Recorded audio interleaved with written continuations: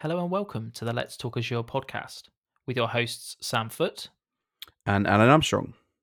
If you're new here, we're a pair of Azure and Office 365 focused IT security professionals. Each episode, we talk about a specific topic in this space. This week, it's episode 18 of season 2. We're going to talk about Microsoft Defender for IoT, a suite of security tooling aimed at securing and managing your IoT assets. Hey, Alan, how are you doing? Hey Sam, I'm not doing too bad. How are you? How are we on episode 18, doubling Uh, our last season? I know, and we're rapidly coming towards the end of this season. And if anyone that's listening, hopefully, we are going to go up to episode 20 of this season, and then we're going to sort of after episode 20, we are going to have a recap episode, aren't we, to sort of finish out sort of a season finale, if that makes sense. And then we're going to have a little bit of break over the holiday season, and then we're going to come back hopefully early in the new year. Actually, no, we will. I'm not going to say hopefully. Early in the new year, we're going to come back and we're going to smash out season 3. We're not 100% sure. We're currently debating how long season 3 should be, but we're still going to target our weekly cadence of an episode each week. We've got tons of content, haven't we, that we still want to go through and talk about and things like that. So yeah, there's plenty in the pipeline for sure. You're looking forward to it, Alan? I think it's quite exciting at this point. Yeah, I can't wait. Yeah, it's going to be great. Okay, so we're going to talk around Defender for IoT. I'm going to be sort of taking the reins in terms of questions from Alan to me. I've sort of been living in the Defender for IoT world for probably the last, and you to some degree as well, I suppose, Alan. But probably for the last 3 months, something like that, maybe. Defender for IoT. Yeah, it's been about that, hasn't it? Yeah, exactly. It's a relatively new space for Microsoft, and it's attempting to fill some gaps, I think, in some people's organizations. But I'll take you us all through that, and hopefully, yeah, we should have a good one.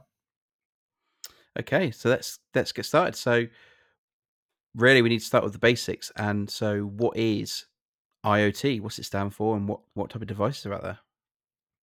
Okay, so IoT or Internet of Things um, is effectively a different, an emerged class of devices, I would say. Right. So traditionally, you would have. Um, let's talk about in your business for the moment, right? And we'll because IoT is we'll expand it out, but in your business, you will have things like servers, um, machines, or what we would class as endpoints, like the laptops and the desktops that maybe your users are using. And then you would have other devices like printers, CCTV systems, your audio and video conferencing tooling, many maybe smart thermostats in your buildings, and many different everything in between, basically. And we call those things IoT, Internet of Things. Um, Now, some devices are classified down further than that, which we call OT or operational technology devices. So if you imagine if you ran a factory or a manufacturing plant, you may have things on. Let's say you've got an assembly line, and let's say you have to monitor the humidity on that assembly line. You might have a sensor or many different sensors or even thousands of sensors on those in those plants. Monitoring the environment. Running your belt system, your packaging systems, and anything you can kind of think of that controls or monitors an environment um, can be network connected and feedback that data to a central source. OT devices are generally very, very. I'll call them dumb. In there, they're not. They usually serve one or one function. They have very limited. Usually, they have very limited hardware capability. So, like a temperature sensor, for instance, might report back. The temperature changes every 30 seconds or 15 seconds. very, very low power device, just emitting its signals and its intelligence back. So what you really get is you get, if you imagine like a temperature sensor as like an OT device, really, like a really basic. All it does is, record like the current temperature, and then you have something like a printer, which is like, I would say, a smarter IoT device, right? It does more functions. It's got more processing power. It maybe runs some embedded like Linux operating system or something like that to manage it, right? So you have these different classes and different types of IoT devices. You also have things like kiosk devices, ATMs, like I've said, like kiosk devices, like retail kiosk devices, things like that. They might be higher powered machines, so they might be like, say, an Android box or a Linux box running, some sort of custom operating system and application to actually run the display that it's plugged into or something like that. So these devices sometimes, well, a lot of times, fall out of like the enterprise IT space, right? They might be so low powered that they can't be properly endpoint managed and things like that. They might have their own like bespoke operating systems and different protocols that they communicate. So what I'm trying to get at really is there's, in the IoT world, in enterprise IT, you can lock down the different devices that you have. Like you might say, all we buy is Dell laptops, and we buy this one specific type of Dell laptops. We're Windows only. For our servers, we are Windows, or we're Linux only, or we have a small, a relatively small mix of different like operating systems.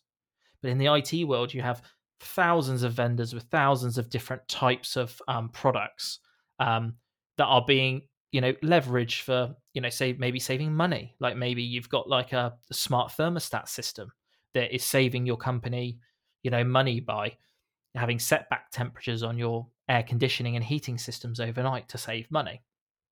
But those devices can pose an issue for um, IT and security teams to manage, patch, and understand. And so if you imagine, you might have a printer that you bought 5 years ago that you're extending the life out on because you don't want to have to buy like a new set of printers. Maybe they haven't been firmware patched for a long time. you know, an adversary getting into your network could find, a critical vulnerability with that device. Then use it to move laterally inside of your network, right? So what's so that's kind of why, like IoT devices can be a source of issues for businesses. You also have the same thing, maybe inside your home, like your personal IoT devices. You might have a fridge that can order more milk from some online, grocery store, right? And they are effectively computers built into previously dumb devices. I mean, the idea of a fridge isn't dumb, right? But its function is relatively simple. I have a door, keep it closed, and I keep your things cool. But now it's like integrating. Do you still might have a camera system inside to detect, like, how full up your carton of milk is, or and to reorder on a specific frequency. These devices are becoming more and more cloud connected as well. So these devices are talking to external systems. They are effectively controlled by external entities as well. So how do you discover the assets that you have in your organization? Because that is a challenge. And then how do you sleep easy at night, knowing that you've got everything up to date, you're configured correctly, and things like that? I might have butchered the reasoning behind why we should care about IoT, but I think you probably get the gist of what I'm effectively saying in the TLDR is that these devices sort of fall out the side of traditional IT teams, and management of them. A lot of the times these are managed manually, which is, I would say, a bad thing. Yeah, absolutely. And for some examples of when IoT has been compromised, I think there was one that was, I think it was in a casino somewhere. I have no idea where it was, but I think the temperature sensor for the fish tank got compromised, and then they were able to take lateral move from there into the systems and do something. I can't remember what it was. I think that was something I heard about. And I've also had I've heard things around it. This was like 4, 5, 6 years ago when IoT started to come out. Was that you had the really cheap cameras that you used to buy to do some basic CCTV at that point in your house, and that because they default passwords won't change, things like that, that they were compromised. But no one really thought about those as being something to secure. Yeah. Yeah, we've heard examples of organizations having IoT devices that they have no idea about. Like consumer facing devices that you can buy from big online stores and local, technology stores being acquired by, different silos of the business being implemented, and then them not having any oversight or knowledge around, because a lot of these IoT devices, especially consumer-facing ones, are really easy to get set up and moving, right? So you also have like sort of an insider infiltration of IoT devices that you may not even know about. We've had examples of people not knowing that there's like Xboxes and PlayStations plugged into to networks. Um, and it's kind of like, how do you keep track of that? And how do you? And there are definitely um, there are network level protections against that. But I'll talk about that in a bit more depth when we talk about Defender for IoT. Yeah. Okay. Well, thanks for that overview of IoT. So Microsoft Defender for IoT, how does it help us with this? Okay, so um, Microsoft Defender for IoT is a I call it I use the wording a suite of tooling, right? Because it is not one thing, and that does sometimes add a bit of confusion to conversations, right? So Defender for IoT is a suite of different products that target different types of IoT device. Okay, so in the enterprise, we have enterprise IoT, right, which is effectively like a subsection of Defender for IoT, and I will go into depth on each of these sections. But what it's really targeted about is IoT devices in enterprise networks.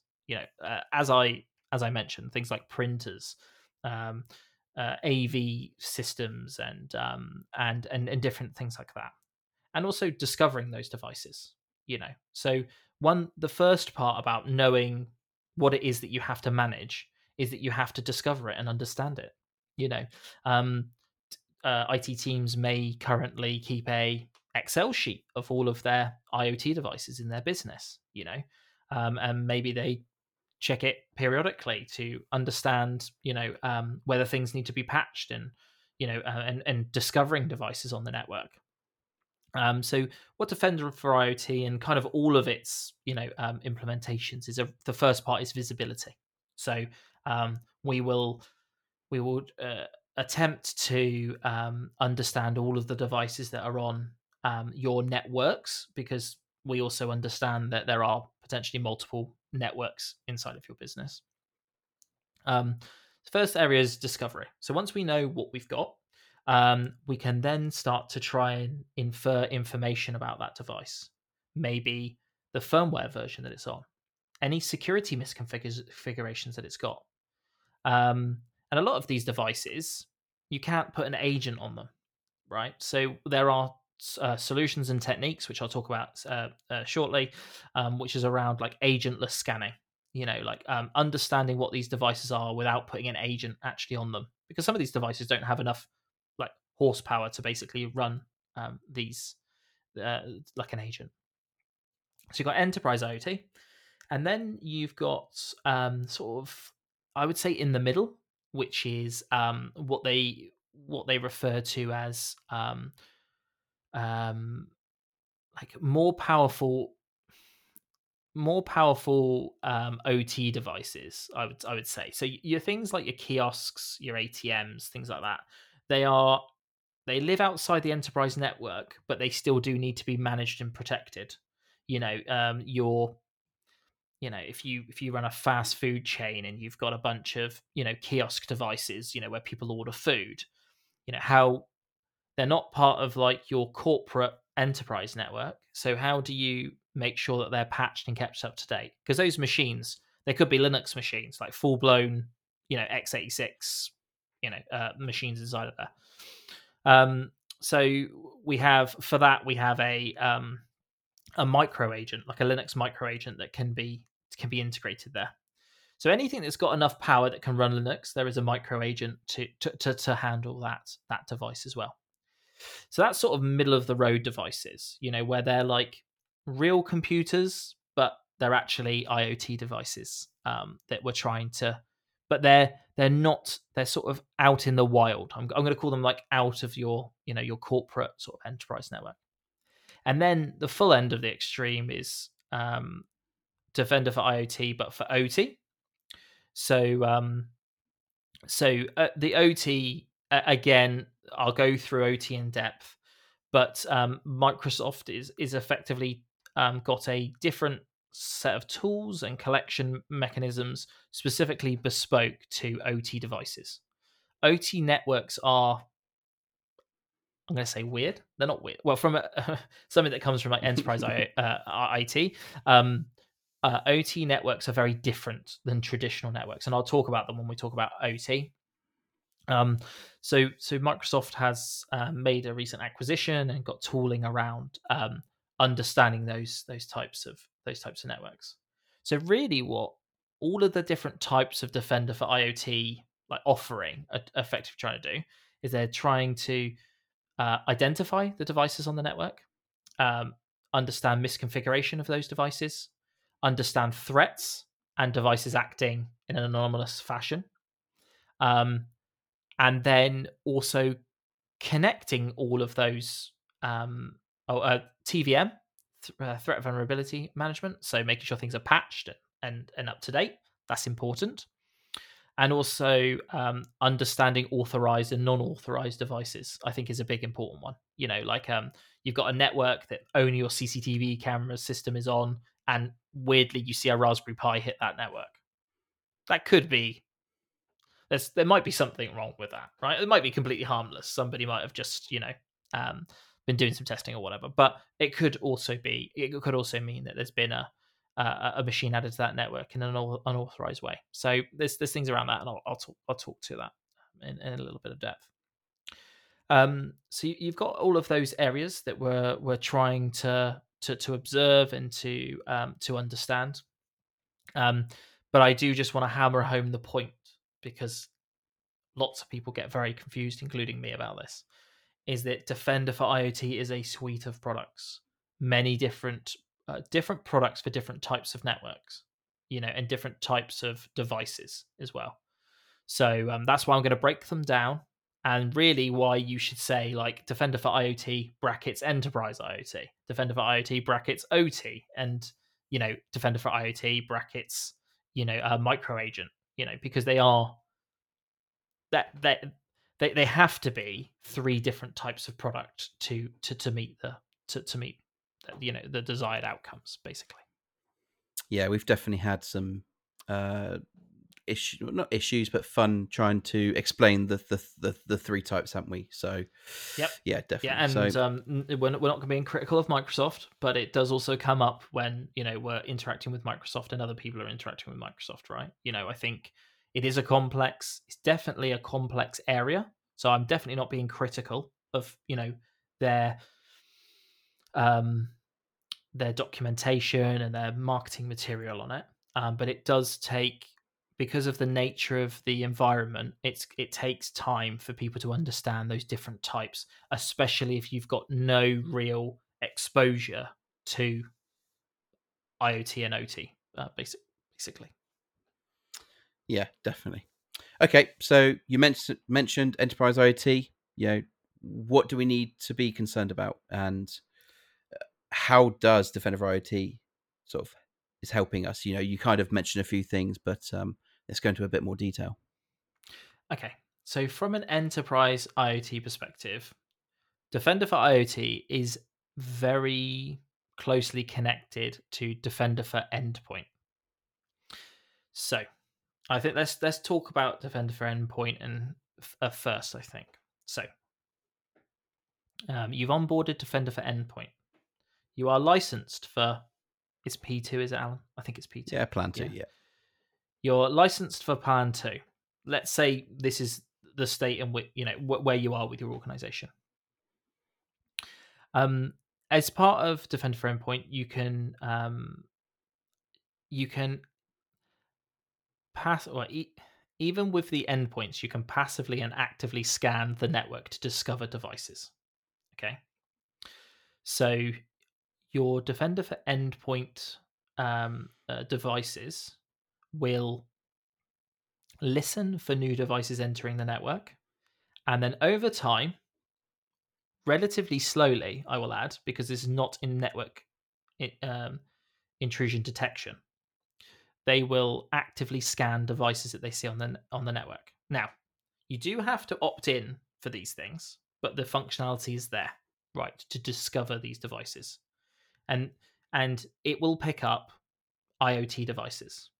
It will pick up network devices, but there's another thing about network scanning that I won't go into now because it's technically not Defender for IoT. But Defender for Endpoint will discover other machines, Windows, Mac, and Linux, different IoT devices that are on your network.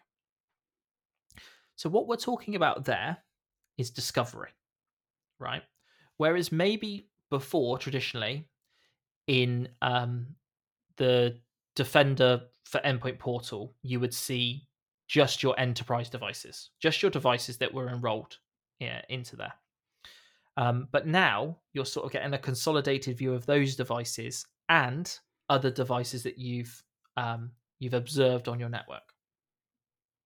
That is also a little bit confusing because the what those screens are used for is now changing, right? Because that list can now have, I'll call them unauthorized devices being added to them. Whereas before it was just like, these are the machines that I definitely knew about and I cared about. My desk, my endpoints and my servers. You managed endpoints. Your managed devices. Yeah, great. Thank you, Alan. So yeah, your managed devices. But now you've got your unmanaged devices in there as well. You can filter what networks are scanned, and it won't scan people's home networks and things like that. So there are some protections in place there. So the discovery element that basic element can be covered by just Defender for Endpoint Plan 2. What Defender for IoT then does, so what you do is you activate a license. You'd actually do it in the endpoint side, which is a little bit confusing. Again, it's not in the Defender for IoT side.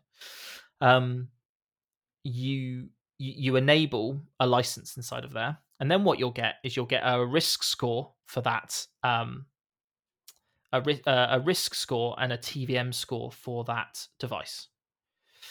And what that's effectively doing is, if the device is acting strangely and it's causing Defender for Endpoint to have alerts from other managed devices, your risk level will start to increase, and then your TVM score will change if the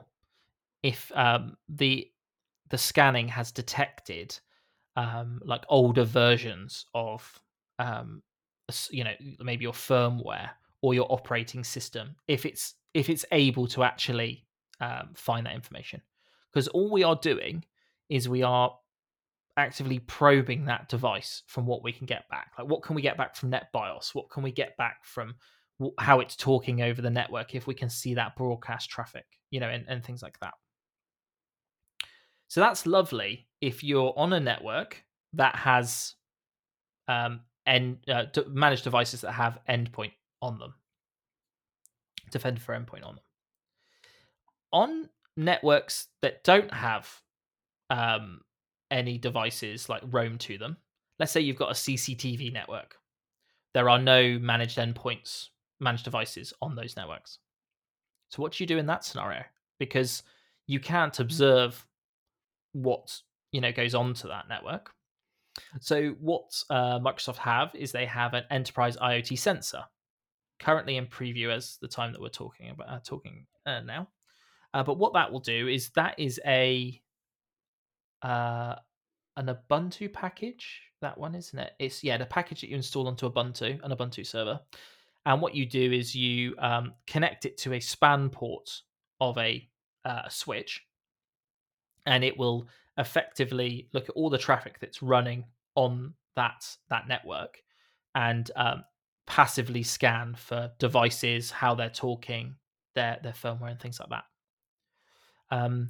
We've been advised that you shouldn't double up. There's no sense in doubling up those two different methods. Like scanning from your managed devices and that enterprise IoT sensor.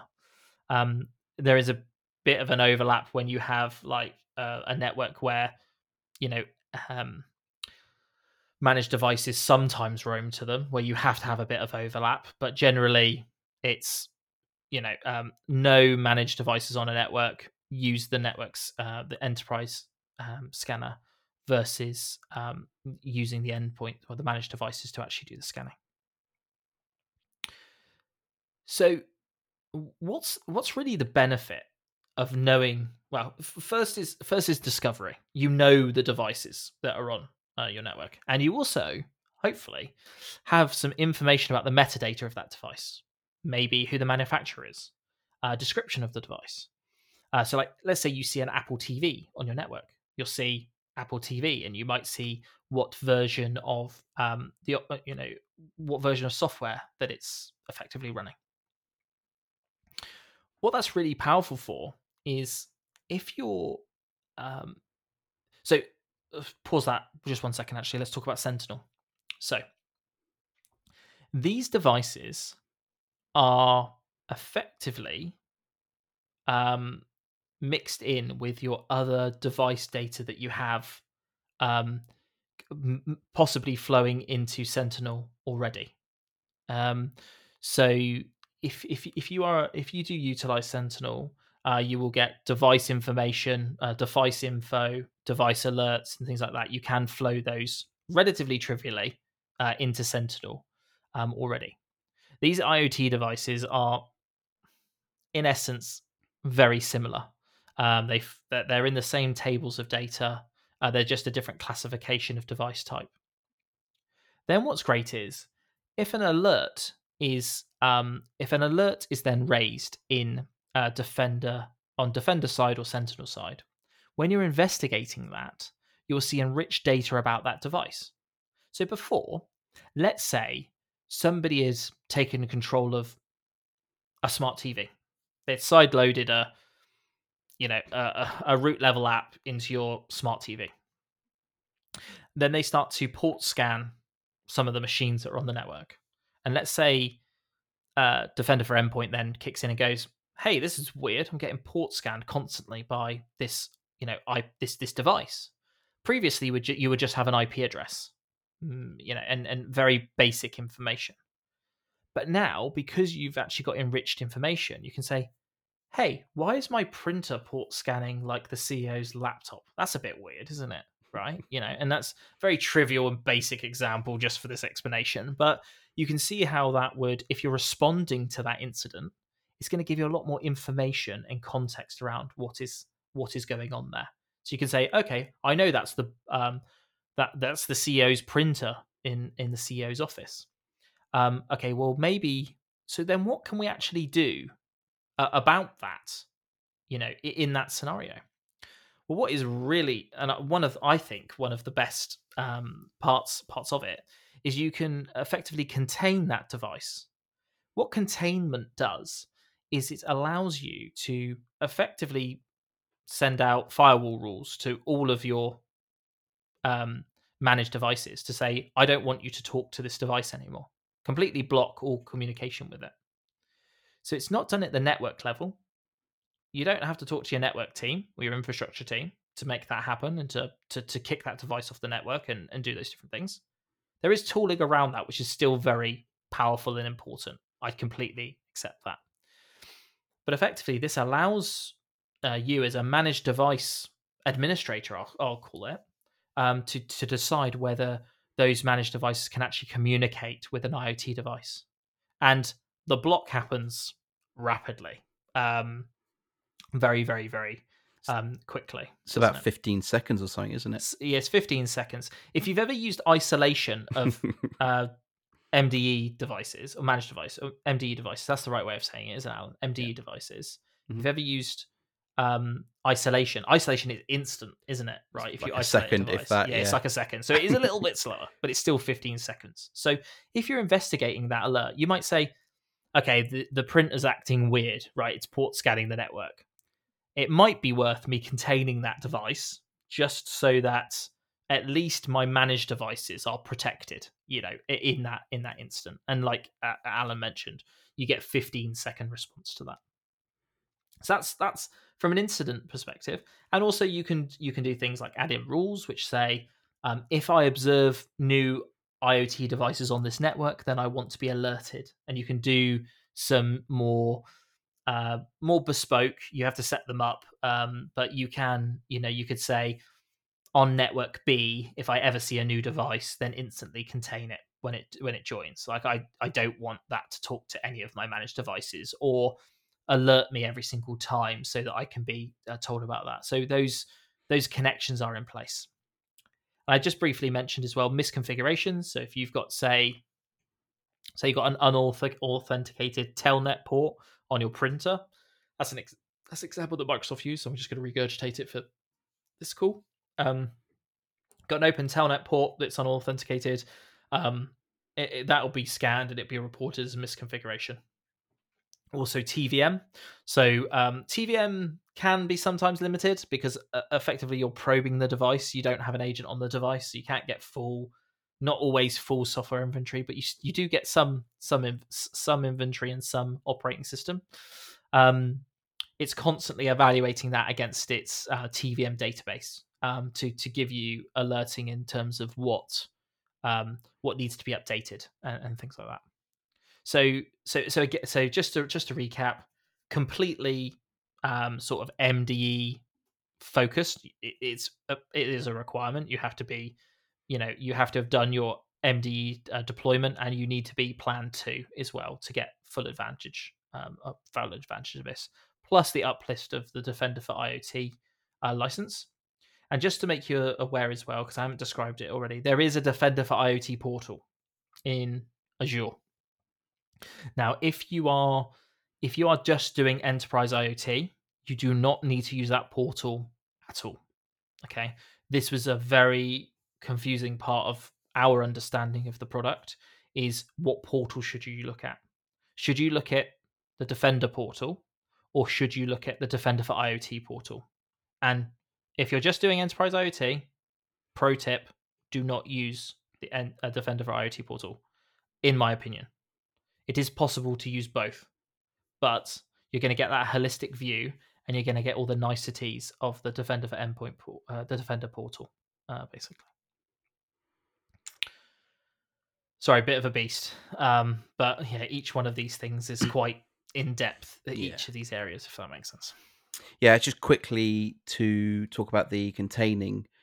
Whilst we can contain a device, we can also uncontain it. So it could be that fast response, like you were saying, Sam.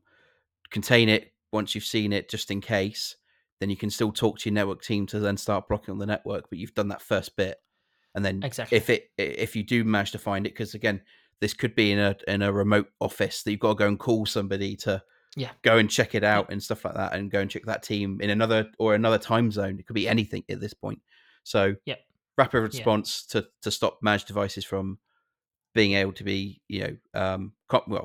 being scanned or being potentially compromised by that device, but easily uncontained at the same time. So yeah, it is really good. Okay. Yeah, I completely agree. Yes. So okay. So on to the next thing, the micro agent, Linux micro agent. What is it used for, and why is it important? Okay, so if you've got so I'll call them sort of middle of the road sort of IoT devices. You know, machines that maybe are quite low powered, but they actually do run like a proper Linux operating system. Um, it might be tempting to put Defender for Endpoint on those devices, but some of them simply don't have the correct resources there, and the EDR sort of response may be limited in terms of certain configurations, right? And they might not even be supported, right? You know, because um, Defender for Endpoint on Linux is really around desktops, right? You know, like and that sort of a class of device and servers, obviously. Um, so if we're talking about, say, a kiosk device or something like that, or an embedded device, so like Microsoft talks in depth around OEMs, so people building sort of integrated. They talk a lot about healthcare. I believe a lot of those devices are like real computers running operating systems, and managing those is complex. We're really talking around embedded machines that run, um, full blown Linux installations. But we might also be talking about smaller things. We might be talking about a Raspberry Pi Nano that's got very limited computing resources, and you might want to utilize that for your specific application. So the micro agent has a tight integration with IoT Hub. So if you've got an IoT device that is reporting back to IoT Hub, you will see any of their recommendations directly in the IoT Hub that you're connected to. And yeah, specific IoT related recommendations and alerting, versus like a traditional endpoint. You can configure the micro agent a lot more as well in terms of the resources, the logs that it collects, and also the frequency at which it communicates back. Like an IoT network technology that we've got in the UK is called Sigfox. Sigfox only allows you, I believe, to communicate back like once every minute. So some IoT devices could be on, you know, networks that only allow limited amounts of bandwidth, or maybe only have signal at certain times of the day, and things like that. So the micro agent is very configurable in terms of how it collects that information and sends it back to also balance network and also CPU, and resources. I haven't actually deployed the micro agent yet, because it's not really a focus that we've currently got at the moment. In terms of our learning, but it's definitely on the horizon for me soon. Also, the micro agent has a CIS benchmark in terms of the configuration of the device. So you do get a level of like security baselining and hardening, as well as threat detection and things like that. So, for instance, I'll give you an example of some of the alerts that it can throw. Is if somebody, say, clears the bash history on the device. Somebody's gone in and done something and then cleared their bash history. Things like that. There's lots of different alerts that will come out the system, and they are really well documented. If you compare that against, say, the alerts that might come out of Defender for Endpoint, you are getting sight of very specific IoT threats and alerts coming out, which is really powerful. So yeah, really configurable micro agent that can be used on low power devices, but again needs a Linux operating system to function. Okay, great. So the last section, or last section of the three types of Defender for IoT, OT. How can it help in that bit? Okay, so OT, as I've explained before, are traditionally a lot lower resourced devices, like switches, temperature probes, monitors, actuators, PLCs. Like they're doing one function and one function really well. Usually in manufacturing industry, and those sorts of things. OT is quite an interesting type of network. I won't go into it in too much depth because there's quite a different few ways that things can be set up, but generally, um, these devices are so low powered that they can't actually use things like TLS to encrypt traffic back to whatever they're talking to. So a lot of them will talk like completely unencrypted across the network. A lot of things will broadcast the data that they've got. So what you'll have is a very sort of traditionally like a bunch of devices that are more susceptible to to interruption and interference because the protocols that they talk on are completely unencrypted, and they're a lot more vulnerable in terms of their management because they don't have enough resources to actually manage them. They're also they speak so many different protocols, right? So you might buy a one set of probes and monitors from one vendor, and then you might buy a completely different set of tooling for another vendor, but they might work on the same assembly line or whatever. So I think it's fair to say that the world of IoT is a bit of a wild west. I mean, IoT itself is a bit of a wild west, but OT is, even more. I would say. Um, so you have different types of devices, different vendors talking different protocols and talking in different ways. Then you have devices that have very low power and minimal ability to actually manage those devices. Microsoft recently acquired a product called CyberX, which effectively is an appliance that um, you provision inside of the organization. Very similar to the EIoT sensor, it connects to a SPAN port. That is important because a lot of these OT networks are built and then they never want to be touched ever again. And the reason for that is because once you have your manufacturing process dialed, any downtime to that network or those devices effectively costs a company money. You run an assembly line 24/7. Every hour that's out is, lost output that you're never going to get back. So instead of joining the device to the network, we use a SPAN port to observe those networks. Now this appliance has to be different to the enterprise IoT sensor. The enterprise IoT sensor isn't, attempting to understand what's being spoken on these protocols. It's just effectively looking for traffic from different devices and fingerprinting it. But the OT sensor effectively is analyzing all of that traffic that's going through it to try and understand if any of those devices are talking in an anomalous way. So the requirements for that sensor are a lot higher. You need for if you've got a network that has decent throughput or consistent throughput, you do need to have an appliance that is quite beefy in order to run that. You can buy a pre-configured device from a partner that Microsoft has aligned with, and there are people like Dell and other vendors that are actually producing like ruggedized devices that are up to spec to run the sensor.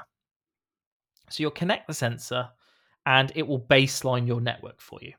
So to start off with, it will look at the traffic that's happening inside of your network and understand what's talking to what looks like normal data and protocols that are being spoken, and it will baseline your environment for you. You can also set like things like, do I know that this device is authorized, and things like that. And then once it's baselined, it will effectively monitor that network continuously for different threats that are being found, new devices that are being added.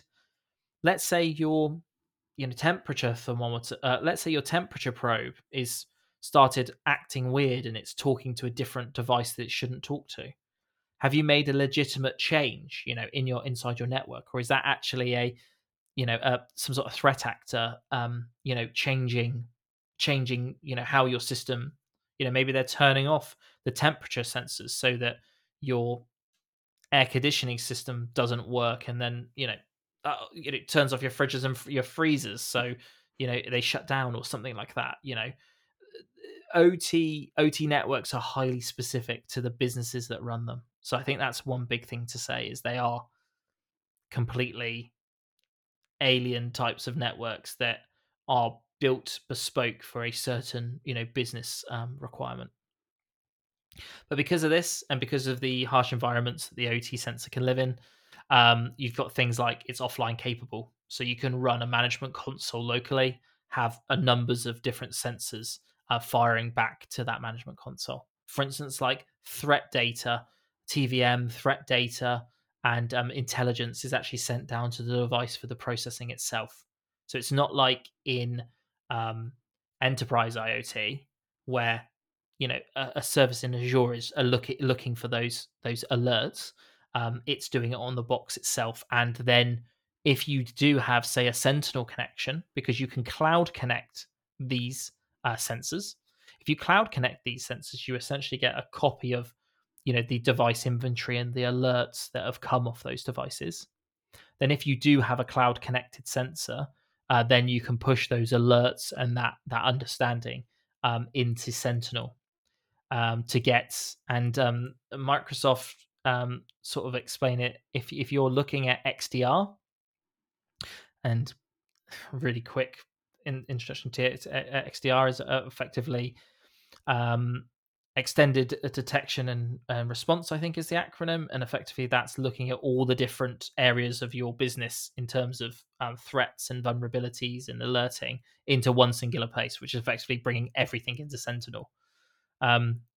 Defender for IoT and OT especially is getting that those alerts and that intelligence out of those OT networks in a safe way, not to interrupt them, and then fire all of that intelligence into Sentinel for Sentinel to then alert and do incident management on. I think that's fair to say, isn't it, Alan? Is that a good sort of primer for OT? Yeah, and each of these technologies could be an episode in itself. So I am just sort of giving you the high level of it. So if you don't have any clients that are manufacturing, or you don't work in a business that has manufacturing, OT is probably not going to be something that you need to, you're going to need to cover. But certainly enterprise IoT and even maybe the Linux micro agent might come into under your purview at any one time. Yeah, and just one quick thing about OT as well is that those environments rarely change. It's not like enterprise, the enterprise IoT space where you've got devices turning up and disappearing, things like that. OT tends to stay, this is what I've got, it will never change. So if I do see a new device on there, I should be concerned. The other thing we've seen is that organizations with with an OT environment have said, "Oh, we've decommissioned this subset of systems or sensors," and yet the Defender for IT sensor detects it, and they're like, "Oh, it's still on. Why is it still on?" That sort of stuff. So exactly, there's things like that, and as we've always said, discovery is key to everything. So exactly, yeah, you can't understand and manage something you haven't discovered or haven't got any, and unfortunately there are businesses out there that don't have that level of visibility that they should do, and this is where you know compromises and threats start to appear in systems that are outdated and unmanaged. Yeah. Okay. So I'm sure the listeners have all been waiting for this bit. How much did it cost, Sam? Okay, so as I mentioned, right, so enterprise IoT, right? If you've currently got Defender for Endpoint Plan 2 and that rolled out, you can do the discovery part of it. But if you don't license Defender for IoT, you will not get things like TVM and a risk score, for that device. So, in order to get that and that element of it, it's $80. I'm going to just work in dollars because that's the numbers that I've got. $80 per month per 100 devices. And the license is a bit weird. You have to sort of self-declare how many devices you have. So you get a 30-day free trial. I think that's a good Good thing to mention as well. Up to 1,000 devices, 30-day free trial. So what you can do is you can discover your devices free of charge, work out how many you've got, and then license them appropriately.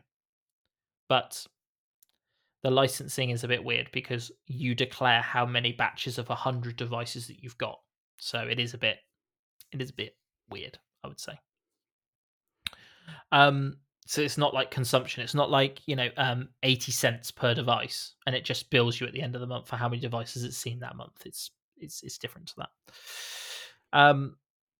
And then if you've got a device that is connected to an IoT hub, say the Linux micro agent, the costs are massively reduced because you're effectively paying your ingestion cost to IoT hub already. So your Defender for IoT pricing is a lot lower. So for instance, per device is like $0.001 per month. And then for every 25,000 transactions, it's 20 cents. So that you pay that on top of your normal transaction costs, basically, to IoT Hub. So the licensing is done slightly different because it's running through IoT Hub at that point. It's just effectively like an extension of the IoT Hub cost on top, basically. Sorry, I got that wrong. It's $85 per month per 100 devices for enterprise IoT. My apologies. I got that one wrong. And then, if you would like Defender for IoT agentless monitoring, so like the OT side of things, you're looking at $140 per month per 100 devices. You can pay for this side annually as well, but I don't think you get a discount, so I'm not really sure. Except for, ease of billing, I'm not sure why you do that. I think the discrepancy between the $85 and the $140 is because you're already paying for, on the Defender for Endpoint side, you're already paying for Defender for Endpoint, which is doing a lot of the heavy lifting and the work, for the solution. So if you're just deploying, the OT appliance and the OT appliance and sensor, then you're getting the full, functionality and solution that's giving you, and also being able to cloud connect your devices. Yeah, and I suppose with the OT side, it doesn't change that often, so that number, you should be easily be able to calculate that, and it shouldn't chop and change too much. The problem with enterprise IoT is you could roll out another 100 devices because you're having a new phone system or something, or whatever it might be. So exactly, yeah. So hopefully you're going to be able to just say, we're an OT business with 500 devices. You license your 500, you pay your money, job done, basically. Okay, great. So I think we're coming to the end now. We are at 53-ish minutes. Yeah, let's wrap this up. People have got things to do. Yeah. Okay, so a quick reflection, review, high level review of the features and stuff. So IoT is a complex landscape, and there are lots of different types of devices that we've talked about today. Microsoft is covering mainly different types of IoT devices. So this is we've talked about enterprise IoT, that sort of middle bit of IoT, and then the OT side. The main, or one of the big benefits straight out of the box is giving that visibility of all your assets within those different environments, and identifying threats and alerts and feeding that into Sentinel, being able to see it, those threats coming in, because as we said, generally an OT environment is never monitored because of its old age, and it's never really patched and things like that, is it? Yeah. If it's not broken, don't fix it. Don't fix it. Well, yeah. Or don't touch it.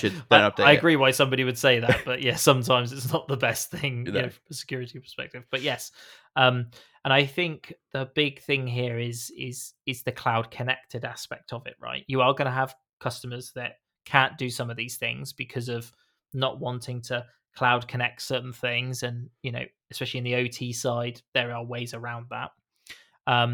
but really you're getting visibility of these devices, and then you're flowing them all the way back up into Sentinel, and then Sentinel is your all-seeing eye, so to speak, of your logs and alerts inside your organization. And it's going to beat that drum of XDR and pushing data into one single pane. Cool. Alan, do you want to tease the next episode?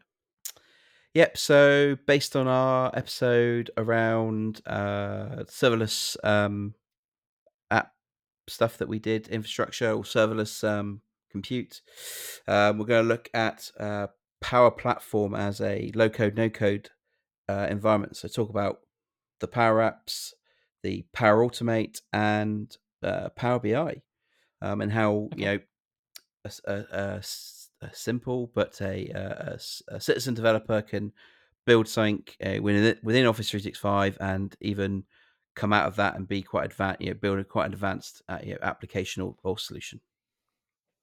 Yeah, adding value to businesses without needing a full development team, I think is a really powerful thing. So yeah, it's going to be a great episode for sure. If you've enjoyed this episode, please do consider subscribing if you'd like to listen to more of this sort of content in the future. We have many topics that we'd like to cover, and your listens and support is what will continue to fuel the podcast going forward. We also have the ability for you to give us feedback. Did you enjoy this episode? Disagree with our thoughts, or were there anything that we missed? Please use the form that is available in the show notes, and we'd love to hear your feedback. Well, thanks very much, Alan, and we'll speak to you all in the next one. Yep. Thanks for listening, everyone. Speak to you soon. Bye.